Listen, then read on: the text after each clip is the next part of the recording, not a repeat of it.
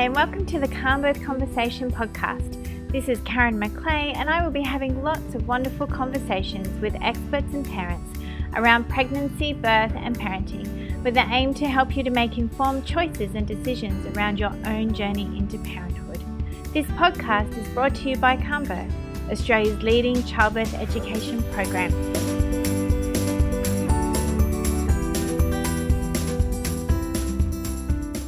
Welcome everyone, and thank you for joining us once again on the Calm Birth Conversation podcast. I feel very privileged today to be speaking to a wonderful woman, Dr. Pamela Douglas, who is a GP up in Brisbane and lactation consultant, and she's a breastfeeding medicine specialist and also specialises in caring and preparing families to go into that space of being family. And she's also developed an amazing program and organisation called Possums, which provides support for women and families around their newborns and up to first 12 months of life. So welcome, Pamela. How are you? Hi, Karen. Thanks very much for your welcome. I'm really well. It's very warm up here in Brisbane today, and it's just lovely to be here to have a chat. Oh, that's great. Would you like to just introduce yourself maybe a little bit more and tell us how you got into this space of becoming a lactation consultant and really becoming passionate about preparing families and supporting them in that first 12 months of development as a family? Sure. Well, I've been a GP since, I stepped out into the community in 1987, Mm-hmm. and by 1994, I'd had my two children.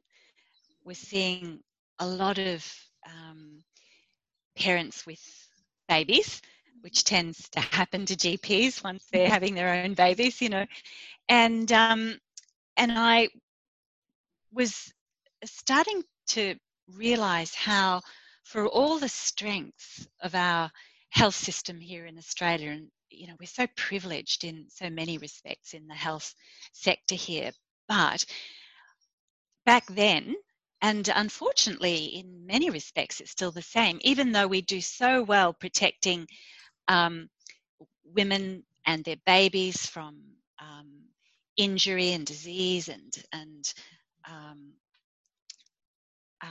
we keep them safe in that respect.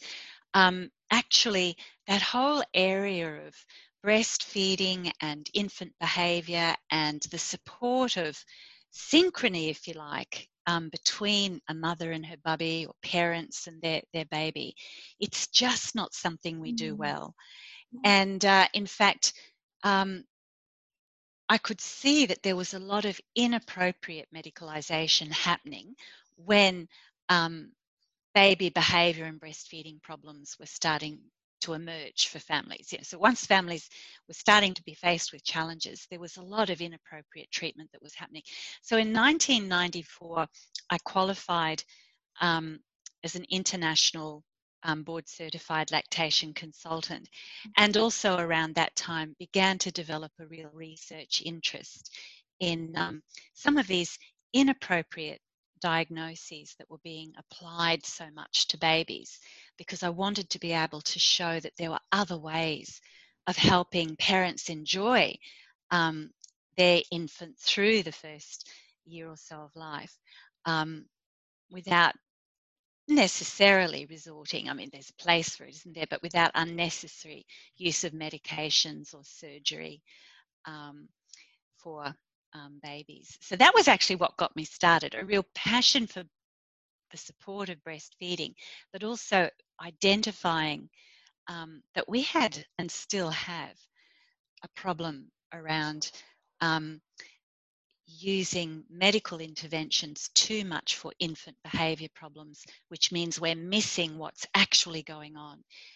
We just actually want to make life as easy and as enjoyable as it can be for parents with babies, and that's been my life work really since then, looking at the evidence, putting together programs that we call neuroprotective developmental care, which are popularly known as the POSS programs, but in the research increasingly known as neuroprotective developmental care, across those domains of breastfeeding or feeds, because we're very non-judgmental around how parents are feeding their baby, but also wanting to offer absolutely cutting-edge breastfeeding support. So the domains of feeds, what's happening with sleep, that whole domain of sleep, where I've developed up the Possums baby and toddler sleep program. What do we do with those little ones who are so unsettled, who are crying and fussing? And then, of course, that whole vital domain of parent emotional well-being, maternal emotional well-being and mental health. So that's the programs, the Possums programs, technically known as neuroprotective developmental care, or NDC. You'll hear now that we've got growing numbers of NDC providers here in Australia and also overseas. But people just know us as Possums, the Possums programs. So that's the long answer.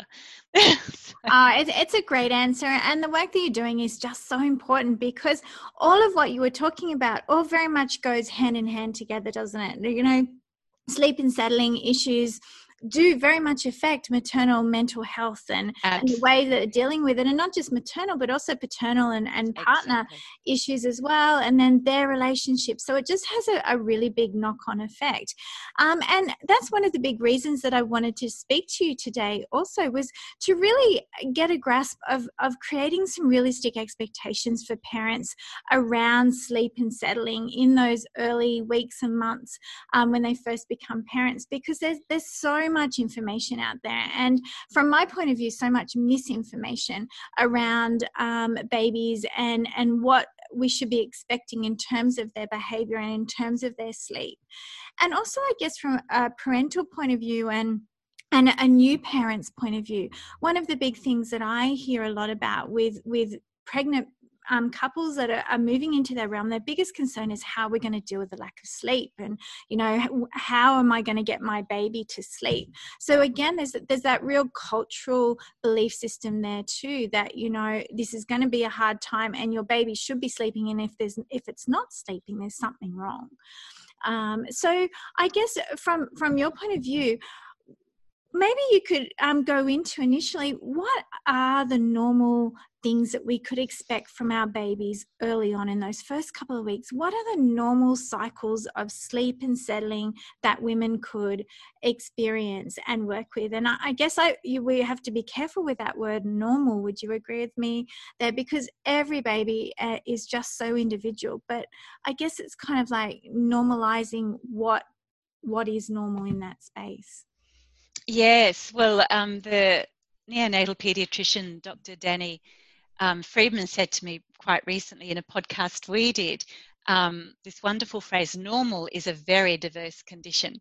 And actually, that podcast may be of interest to your parents, looking at breastfeeding in the first week after the birth of a bubby. But let's think sleep. And yet, I have to say right up front that particularly in the first months of life, those domains of sleep, what's happening with feeds, what's happening with a baby's sensory needs, and we can talk about that in a bit, are really interrelated. So if we've got breastfeeding problems in the first days after our little one enters into this world, then that's going to really play into what's happening at night times for that mum and her support person, because the first couple of weeks in particular are a time of really sorting out, getting that breastfeeding relationship happening. And you know, it's true that sometimes things that happen through the birth can just make it that little bit harder to get things on track. And parents will just say they get so much conflicting advice. And at the moment, you know, we'd love to change this, you and I, wouldn't we? But at the moment, parents can expect that they'll get lots of conflicting advice. So it's just coming back to what feels right for you, experimenting and working out what feels right for you. So with any breastfeeding challenges that emerge in those first days, it can impact a lot on what's happening at night. And also, of course, that little one, immediately after the birth, it still has a circadian clock that's not yet learnt to be aligned with real time, with our experience of night and day. So those first couple of weeks, we want to get really good breastfeeding support. And I guess that's where I'd say we've got some fabulous resources with our Gestalt breastfeeding available online, plus the NDC providers. But getting that breastfeeding support and knowing that sleep can be a bit of a challenge in those first couple of weeks, and babies may be sleeping during the day and waking at night, which is when we want to have them on and off the breast and snuggled up with heaps and heaps and heaps of skin to skin. So being ready to sleep during the day if the bubby's sleeping, as we sort of move through those first absolutely exquisite and never to be repeated first days, couple of weeks, but which can also be full of challenge for families. So there is that. Let's get the breastfeeding working, because that will then help with sleep. But let's say we've sorted out underlying breastfeeding issues, and breastfeeding's going wonderfully well, and the woman's offering frequently and flexibly, more than 12 times in a 24-hour period each breast is absolutely normal. Just whenever you think it might dial that little sweetheart down. If it's feeling like it's a serious burden, then we've got clinical problems and you need good help. But let's say we've got the breastfeeding sorted. Well, the truth is our little ones are going to wake at night. It's absolutely normal for babies throughout the first 12 months of life. And indeed, if you look at the latest big cohort study, for instance, that came out of Finland, our little people are waking well into the toddler years. I used to say by 12 months, maybe 50% of our babies will sleep for 8 hours without disturbing the parents. The other 50% will still be waiting. If you look at this newer data, it's probably more.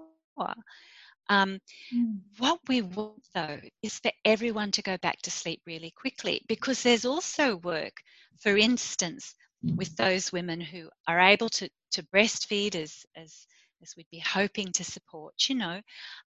Breastfeeding women are getting more sleep overall than those parents who are needing to use formula in the night. So really, even if our little one is waking every couple of hours, which would be so developmentally normal through that first year of life, we just want everyone back to sleep quickly with a breastfeed. So this is where we need to think about the big disruptors that occur in our society. So first thing to say is that we don't need to burp our babies. And this sounds heretical to say, because you'll hear lots of advice that babies swallow air, especially if you've had any breastfeeding problems. People will tell you that the little one is swallowing too much air, and that might be why the baby's fussing at the breast. And so parents are told to, regularly burp the baby after a feed, even hold the baby upright for a period of time after the feed. And that's so lax in evidence base. It's so disruptive, actually, and particularly disruptive in the nights. We can just forget about burping. It's really not something we need to do. And, parents might hear that we shouldn't be letting little ones go to sleep with a feed, whether it's the breast or the bottle, because it's said to set up bad habits. Well, that belongs to, if you like, the sleep training philosophy, but it actually has no basis in evidence and can be really disruptive, because from a biological point of view, with that feed, the little one dials right down. The sympathetic nervous system's dialing down, the parasympathetic nervous system's dialing up, the rest and digest parasympathetic nervous system is dialing up, and all the cholecystokinin switching on, satiety in the brain, satiety switches are on in the brain. And so drowsing at the end of a feed, particularly when they're little, as they get bigger, they might have a quick feed and then they want the next sensory adventure. But with our little ones, we want to just let them drop off with a feed if that's what's going to happen, and not feel we've got to be burping or holding upright or indeed wrapping. Everyone will tell you once you've had a bubby that wrapping makes babies more settled, makes them sleep better at night, but that's actually not particularly borne out by the research, and it can be really disruptive because you've got a little one who's just gone to sleep at the end of a feed, and then you're trying to put that wrap on, and you don't want to have a little one wrapped with breastfeeding because that's a sure recipe for positional instability with that breastfeed. So the little one does need to be unwrapped if you're using a swaddle or a wrap for feeds. So basically, parents will make their own decisions around all of this, but in our programs, in the NDC or Possums programs, we're not specially promoting wrapping or swaddling because it can be more disruptive than of benefit. So we just want to get everyone back to sleep quickly at night. And then even if the little one's sort of at the upper end of normal and waking every couple of hours, that becomes manageable as long as everyone's back to sleep quickly. We want to look out for excessive night waking. Now, after we've got through the first week or two when the little one is just getting used to being in the world, but moving forward, if we have a little one who's waking for big blocks of time in the night, or often what you'll hear parents describe is groaning and grunting and sort of writhing behaviours there in the co-sleeper or the cot or the bed if the parents are safely sharing the bed surface. They'll say there's all this groaning and grunting and I can't sleep even though the baby seems to be sort of asleep. And then parents think, well, there must be gut problems. My baby must have gut problems that we're not getting any sleep. So that's a useful thing to talk about too, because actually, usually what's happening is that the bubby's just dialing up. So again, talking about this dial on the sympathetic nervous system, that little sweetheart is just rousing out of sleep. And of course, they'll start to do all that stretching, gradual dialing up behavior. And as they surface into wakefulness, babies are quite normally going to start to dial up into grizzles and then into cries because they're wanting to know where their loving parents' arms are. Where's the breast? Where's my mother or father's loving body? That's sort of biologically normal.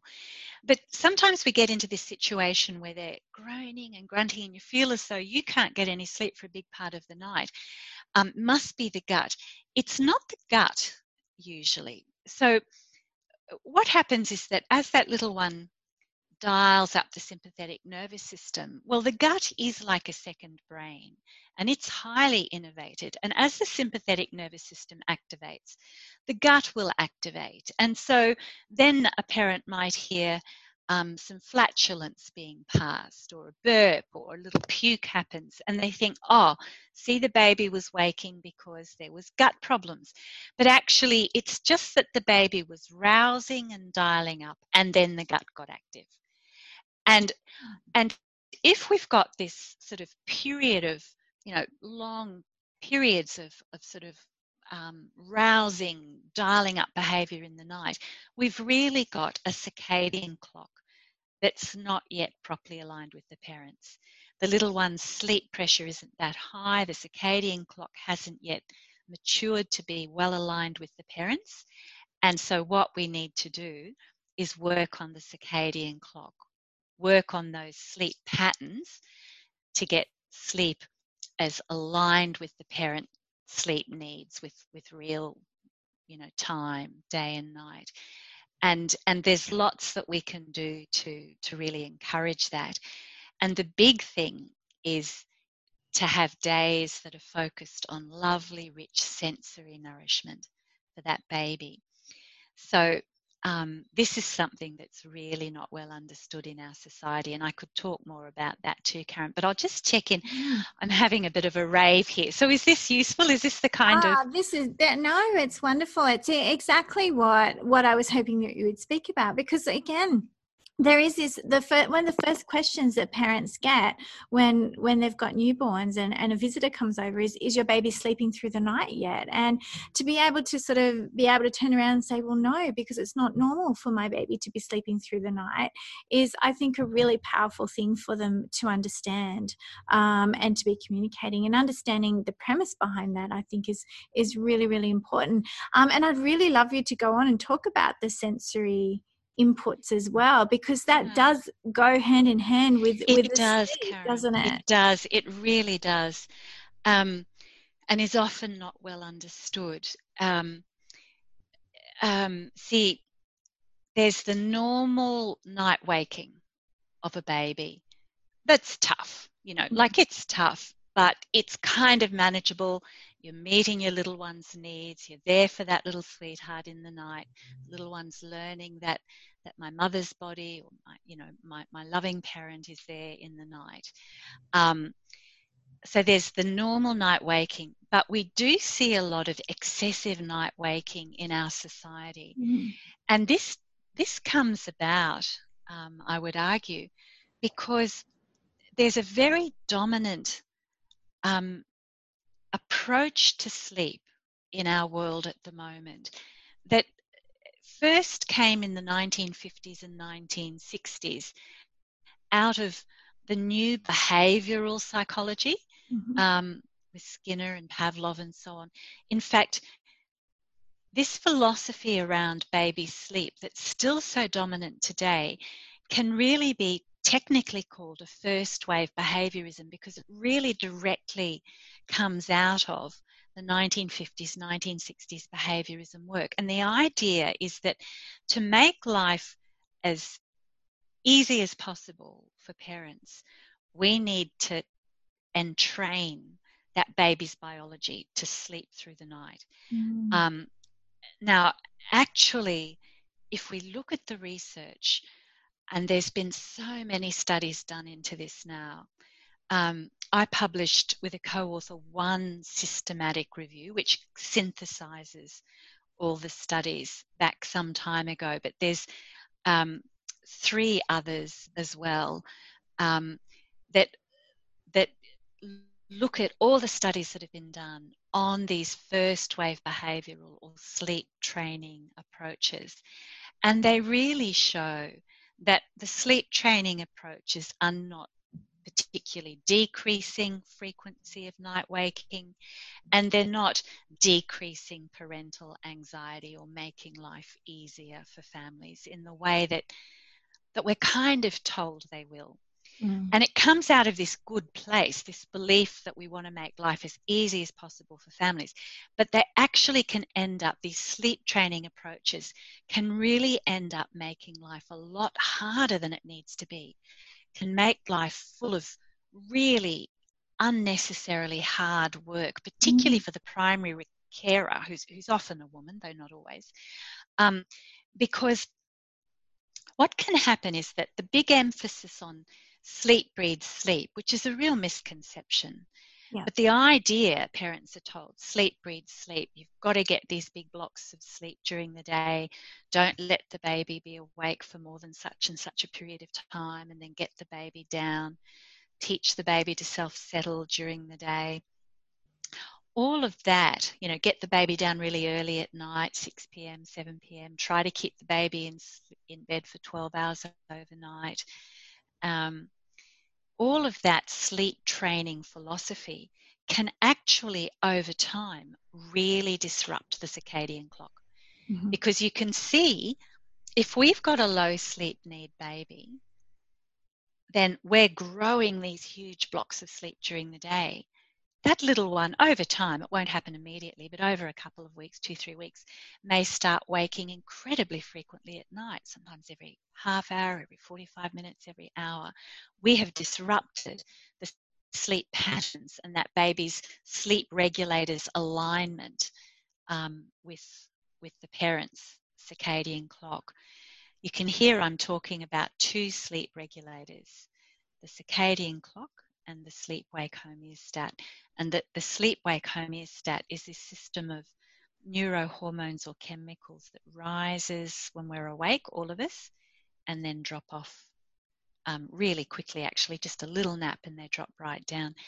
And so when those sleep hormones are really high, we feel sleepy. And that happens for me at, say, 10 o'clock at night. But for our bubbies, it's happening much more quickly. But we don't actually have to worry about it, because if we're meeting that little one's need for milk, frequent flexible offers, and if we're meeting that little one's sensory needs, which keeps them dialed down and engaged and happy, sleep really looks after itself. And during the day, the focus is on sensory, sensory, sensory. So before we talk sensory, and I know I'm taking a long time to get to sensory here, but before I talk sensory, I'd just like to say that baby sleep needs are incredibly variable, and this is really important for parents expecting a baby to know, because even though you'll be given estimates very often around how long your baby should be sleeping, in the Possums Baby and Toddler Sleep Program, we never give estimates because it would be outrightly misleading to parents.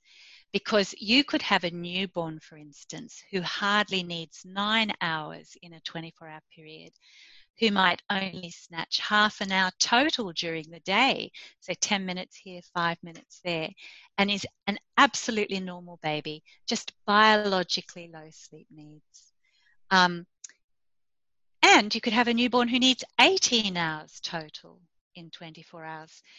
And throughout the first year of life, baby sleep needs shrink but remain incredibly variable. And so we just want to not even worry about our baby's sleep, but think about milk. Is it milk? Frequent flexible offers, and then of course solids come in at around about the 6-month mark. And we want to think sensory needs. And this is so important because our babies are laying down neural templates in their brain in direct response, right from birth actually, in direct response to rich and changing input across all their senses. And yet the first wave behavioural sleep approaches will tell you, don't let the baby get overtired or overstimulated. We would argue that's a really outdated approach to our baby's sensory needs, that all the neuroscience points to how important rich and change, a wonderful bath of sensory nourishment is for healthy development, for optimal development of our little ones. And inside our homes, very low sensory environments for babies. So from very early on, babies start to dial up just because there's not enough going on from a sensory point of view. And yet parents told to put on the sleep lens and think, oh, the baby's overtired or overstimulated, I've got to get that baby to sleep. And then the sleep battles start. Locked inside the house, the baby's dialing up because there's so little going on from a sensory point of view, and life gets really miserable and stressful very quickly. And then 2 or 3 weeks later, we've got even worse waking at night. So actually, being ready as you move out of those first few weeks when you just need to be so tender with yourself as the woman who's just given birth, hopefully lots of support wrapped around you, but planning as a primary carer for a life that's going to be focused around how can I enjoy these days out of the house with my baby in tow, or if you've got older kids, meeting those kids' needs out and about, doing this, soccer after school, music classes, school drop-offs, with the baby just fitting in The baby will love it, so good for the baby's developing brain. And as long as you're thinking 2 tools, is it milk? Is it sensory nourishment that this little one needs when he or she dials up? Then in fact, this very relaxed approach during the day, making sure you're having days that you enjoy, that are highly social and full of, it's a good time of life to be doing lots of walking because the baby loves it and it's good for us and our mood. Getting really creative about your parents' groups and your social life. Often, as primary carers, women are facing going back to work sooner than they know it. And we just want these days, as a primary carer with your bubby, to be as enjoyable as they can possibly be. And that's, we know a lot of Australian women recommence work part-time. So we want those days when you're home with that bubby to be just as enjoyable and as relaxed as they can be. And we want the carers who are stepping in to also have this really relaxed approach to sleep, just forgetting about sleep, but thinking sensory. What can we do to really enjoy this day outside the four walls of the house? I'm thinking, Karen, I've been using up most of my half hour there, and I'm wondering if it's... we can keep talking. I think it's absolutely wonderful. I'm sitting here thinking, so what are the cues that parents are looking for to know that their baby's being dialed up, and to sort of be thinking that, is it needing a feed or is it needing actually sensory? Because normally with dialing up, we see that as an overtired, stressed baby, really, don't we? Tend to. It's certainly the advice that families get, but actually, if we put aside that concept, don't even use that concept. That's right. And we don't tell parents what their baby's communications or cues mean, because the parent is the expert on the bubby. Right. And we just experiment. Like, no one really knows as parents, but we just start to experiment. Now, as clinicians, our job is to get in there and pick up a lot of these underlying problems that are just not being picked up in our society. And that's what our NDC work is all about, as we educate health professionals so that we are able to identify what's going on. If you've got a baby who's really fussy at the breast, for instance, what's happening there? Is positional instability a real issue? Is there a condition dialing up? These are things I won't try to talk about now, Karen. But if we've got the excessive night waking, parents can certainly go and look at the Possums Baby and Toddler Sleep program, but they might want to see an NDC provider to have a chat about the strategies they can put in place. We've got a lot of free materials too on the possumsonline.com website now and in our YouTube channel. So, we wouldn't be saying what baby's cues mean. Yeah. But we would say there's a lot of communication confusion that results from parents being told, oh, your bubby's overtired and overstimulated, or, oh, the bubby's fussing at the breast, it must be reflux or allergy or air swallowing. Whereas we would say, gosh, there's very different ways of thinking about all of this. And there's approaches that we can use to make everything so much easier than it often is. So experimenting with your response to your bubby, thinking 2 tools is a really good way to think about how we respond to the baby's communications.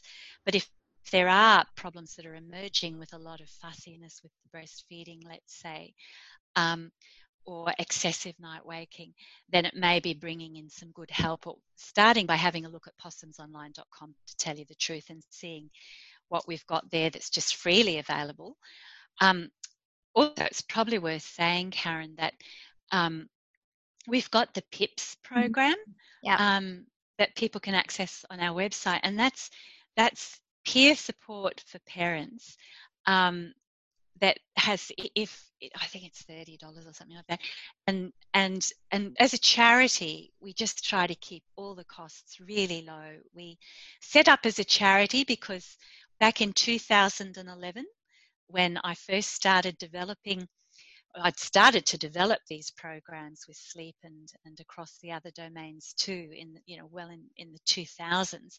In 2011, I first started to deliver this in a Possums clinic and to educate other health professionals. And at the same time, first publication around sleep came out in 2014. We were already using that as a program and had manualized it and so on.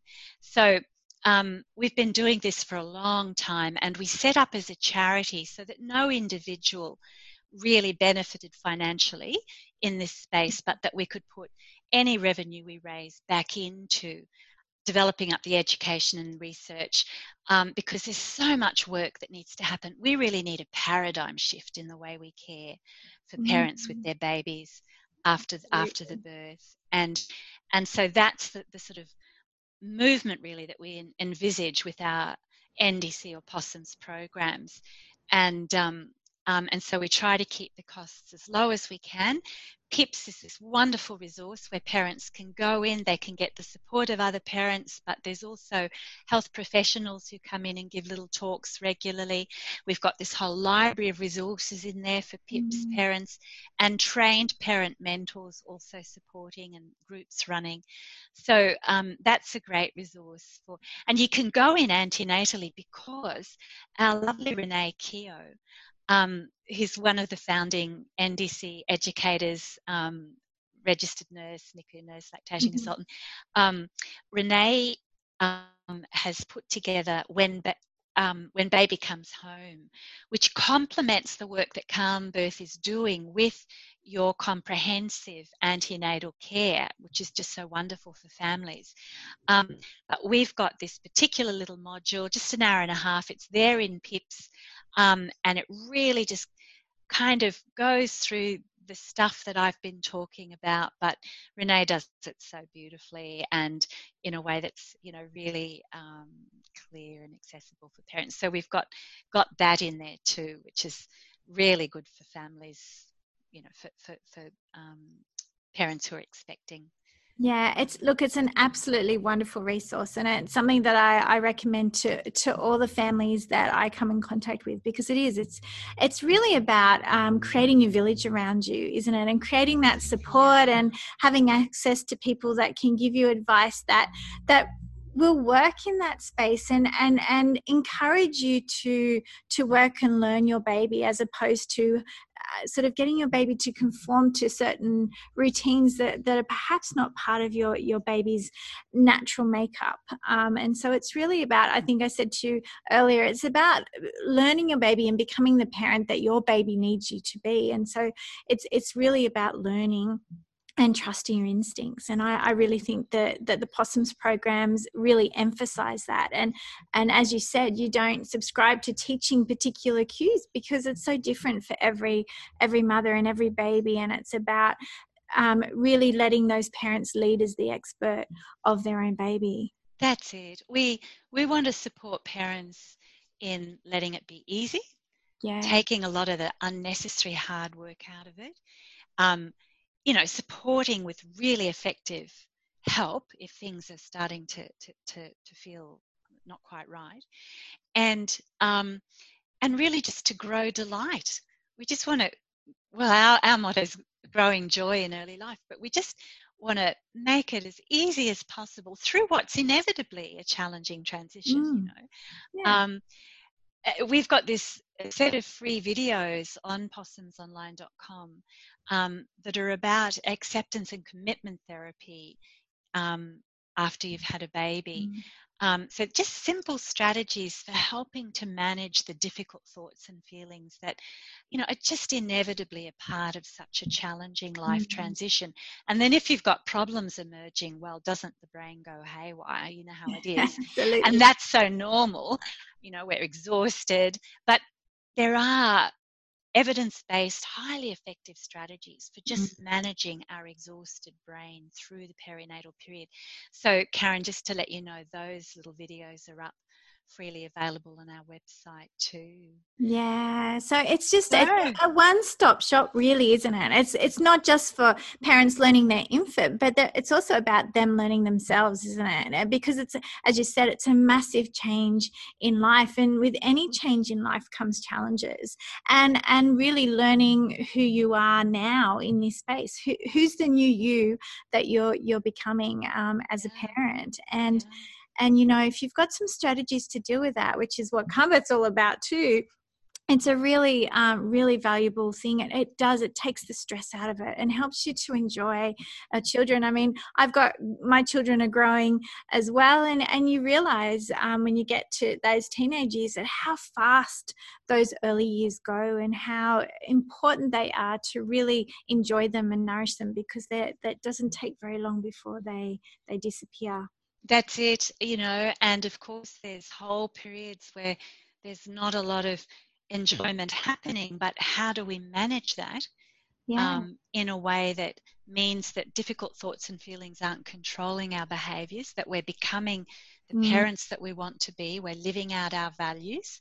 You know, most of the time we'll all have wobbly times, but and so there's strategies for that, which, you know, we've sort of put into some of these videos that are available with resources that people can go to get more help. Yeah. Well, I think we've covered a lot of ground there, Karen. I think we have, absolutely. I think so. Maybe to wrap it up, what would be your key advice to women and partners who are listening to this today, as they're moving into this space of parenthood, and that particularly in those early days? What would be your little key snippet of advice that you would give them? So where do you thinking start? specifically the early days after the baby's born, I'd be saying as much physical contact with that precious little one as you can do, and that contact for yourself with the present moment. So you'll be, you know, I hope not, but for many of us, we're pretty exhausted once that baby's arrived. The birth, again, I'd hope not, but it often can be quite an enormous physical experience and psychological experience. And I'd say, here we are.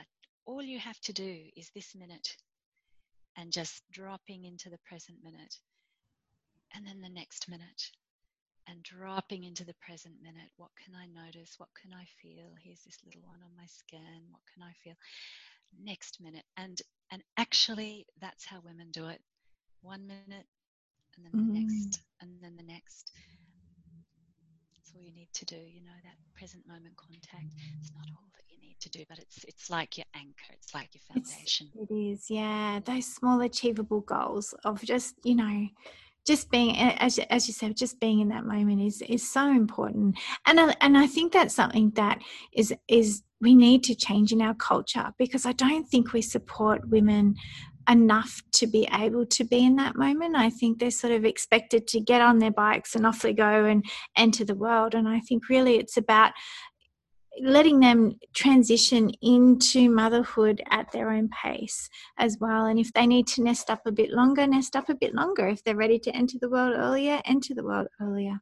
But we need to be supportive of that. Yeah. Beautiful. Well, thank you so much for talking. Thanks, I'm sure we could go on and talk forever, because we're both very, very passionate about all of this. But I'd like to thank you for joining us today. And I'm sure that along the track there'll be more that we can have a chat about. But if anyone is interested in finding out more about Pamela's work and what they do at Possums, you just need to go to Possums online and have a look at their wonderful website. It's full of resources and full of ways that you can contact people to provide support. So I recommend that you definitely go there. I'll pop a link at the end of the podcast. All right, so thank you once again, Pam. Thank you. It's been a real pleasure.